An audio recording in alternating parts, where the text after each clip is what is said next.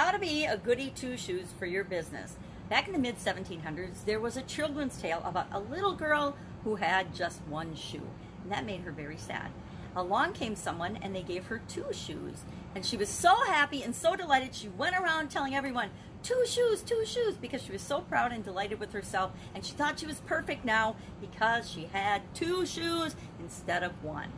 The story caught on and became very popular, and the expression goody two shoes was born out of the main character in the tale who had two shoes.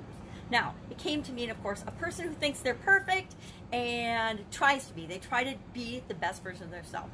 I don't have any problem with each and every one of us becoming and being the best version of ourselves and striving to do that. I'm all for, and I talk about it all the time, continuous improvement in everything we do and who we are and who we are becoming. We always want to be, continuously improving. I'm all for that. But it's the over the line behavior.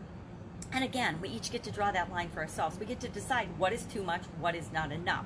But there's ways that you can set yourself up to get all of the advantages of other people thinking and assuming you're awesome and perfect and the best thing since sliced bread, versus you going out and behaving in ways that people find irritating. Think back to school. Were you ever in a class in school, any age, any classroom, where somebody was clearly and predominantly the person kissing up to the teacher or the teacher's pet? Did you ever have that friend that would soft soap your parents and was always trying to get on their good side and annoy the daylights out of you because you're like, hey, quit sucking up to my mom and dad. This is my mom. This is my dad. Kids did that to my mom all the time. Everybody adored my mom when we were growing up, and they still do. She's an absolutely amazing, wonderful woman. And people can behave in ways that are awesome and respectful and kind toward your folks, but you get a little territorial when they act like they are part of the family and they belong in. It's their mom too. I guess I was probably that mom for some of my kids' friends as well, so I should probably back off on that. Not because I wanted to be a goody two-shoes, and not because they did that, but they got attention, right?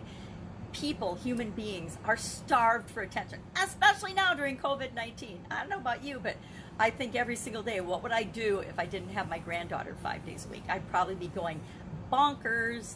So goody two-shoes, how again can you apply this to your business?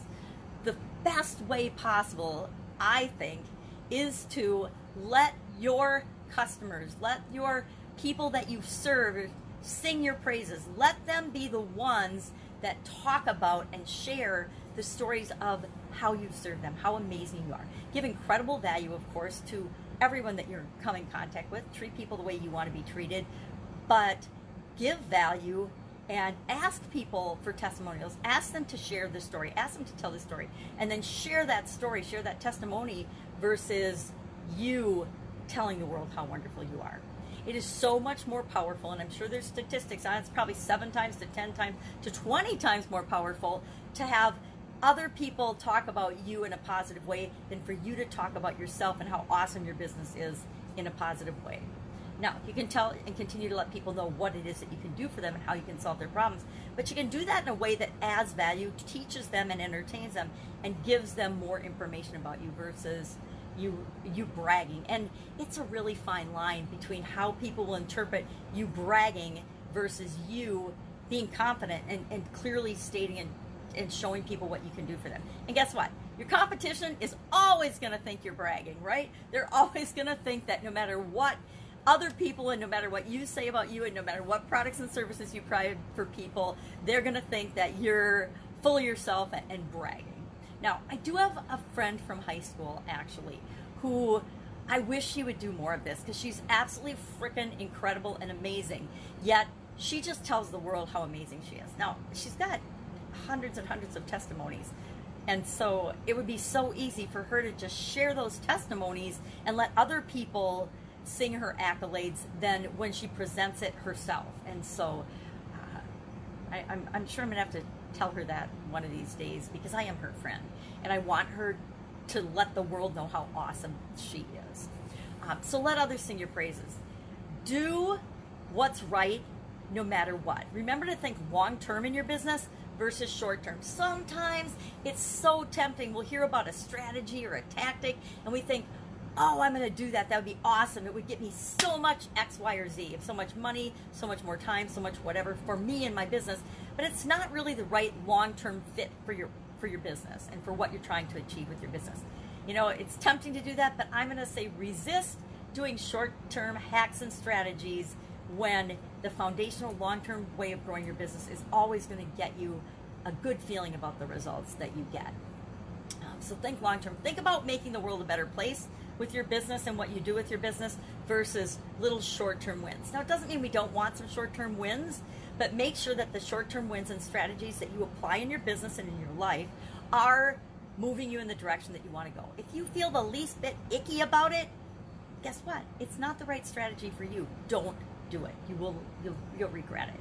Every time I've ever done anything that didn't feel right to me at all, I mean, even the littlest intuitive glitch that it didn't feel right, it's always turned out making me feel worse in the long run than if I hadn't done it at all. So I'm learning to listen, to tap in, and really pay attention to the things that are right for me and right for my business. And I encourage you to do the same for yours. Keep in mind that no one is perfect. We're not perfect. We're all amazing, infinite human beings, but human beings are inherently flawed. Don't expect everything that you try or do for your business to be 100% awesome and right, at least not the first time, but always be growing and continually improving. And people will see that. People want to see your journey. They don't want to see that you're here on the mountaintop because they have no way of understanding, well, how can they want to be like you, but how can they do that? If you're so high up and talking down to people, you'll push them away because they won't believe it's possible for them as well. I would love to know your experience with this goody two-shoes saying, or have you used it? Have you ever called somebody a goody two-shoes? I'm sure I've called somebody a goody two-shoes before. Guilty. I'm sure I have a sister that's sometimes a goody two-shoes, and everybody thinks she's the salt of the earth, and sometimes she's just plain a jerk. And the last thing I want to say about this idiom is when you're choosing what you're going to do for your organization, make sure that you're doing it for the right reasons and that your intentions are good. If you have a particular cause or charitable organization or something that you support and that you've picked as a company to support and use part of your profits to, make sure you've selected that because it's true and near and dear to your heart and it's a cause you really, really believe in and want to be behind. Don't just pick one because you think it's the one that your customers think you should pick, right? Because that will come off as insincere. Whenever we're giving something and truly giving it and giving to it, the intent has to be to give with no expectation of anything in return. People can smell if you're giving them value because you want them to become your customer. And there's again a fine line between giving things away and expecting, hey, I'm only giving this to you if you become my customer, versus putting it out there in the universe and putting it out in the world for people to consume and letting it attract the people who are right for you to work with. That's it. Share in the comments below your experience with this idiom or this expression and what you think about it. I would imagine that there are people that absolutely positively disagree with some of the things that I've said here today. And that's perfectly all right. I want to hear that too, because I just look at an idiom and I say, what does it mean to me and how might I apply it to my business so that other people can look at words and idioms and phrases and ask themselves, what does this mean to the majority of the people I serve, and is there a way that I can use it to make my business stronger and better and make the world a better place? All right, have a great day. I will, of course, be with you tomorrow with another interesting idiom. What does it mean? Where does it come from? And how might you apply it to your business right now? Take care. Bye. Go be a goody two-shoes. Have some fun.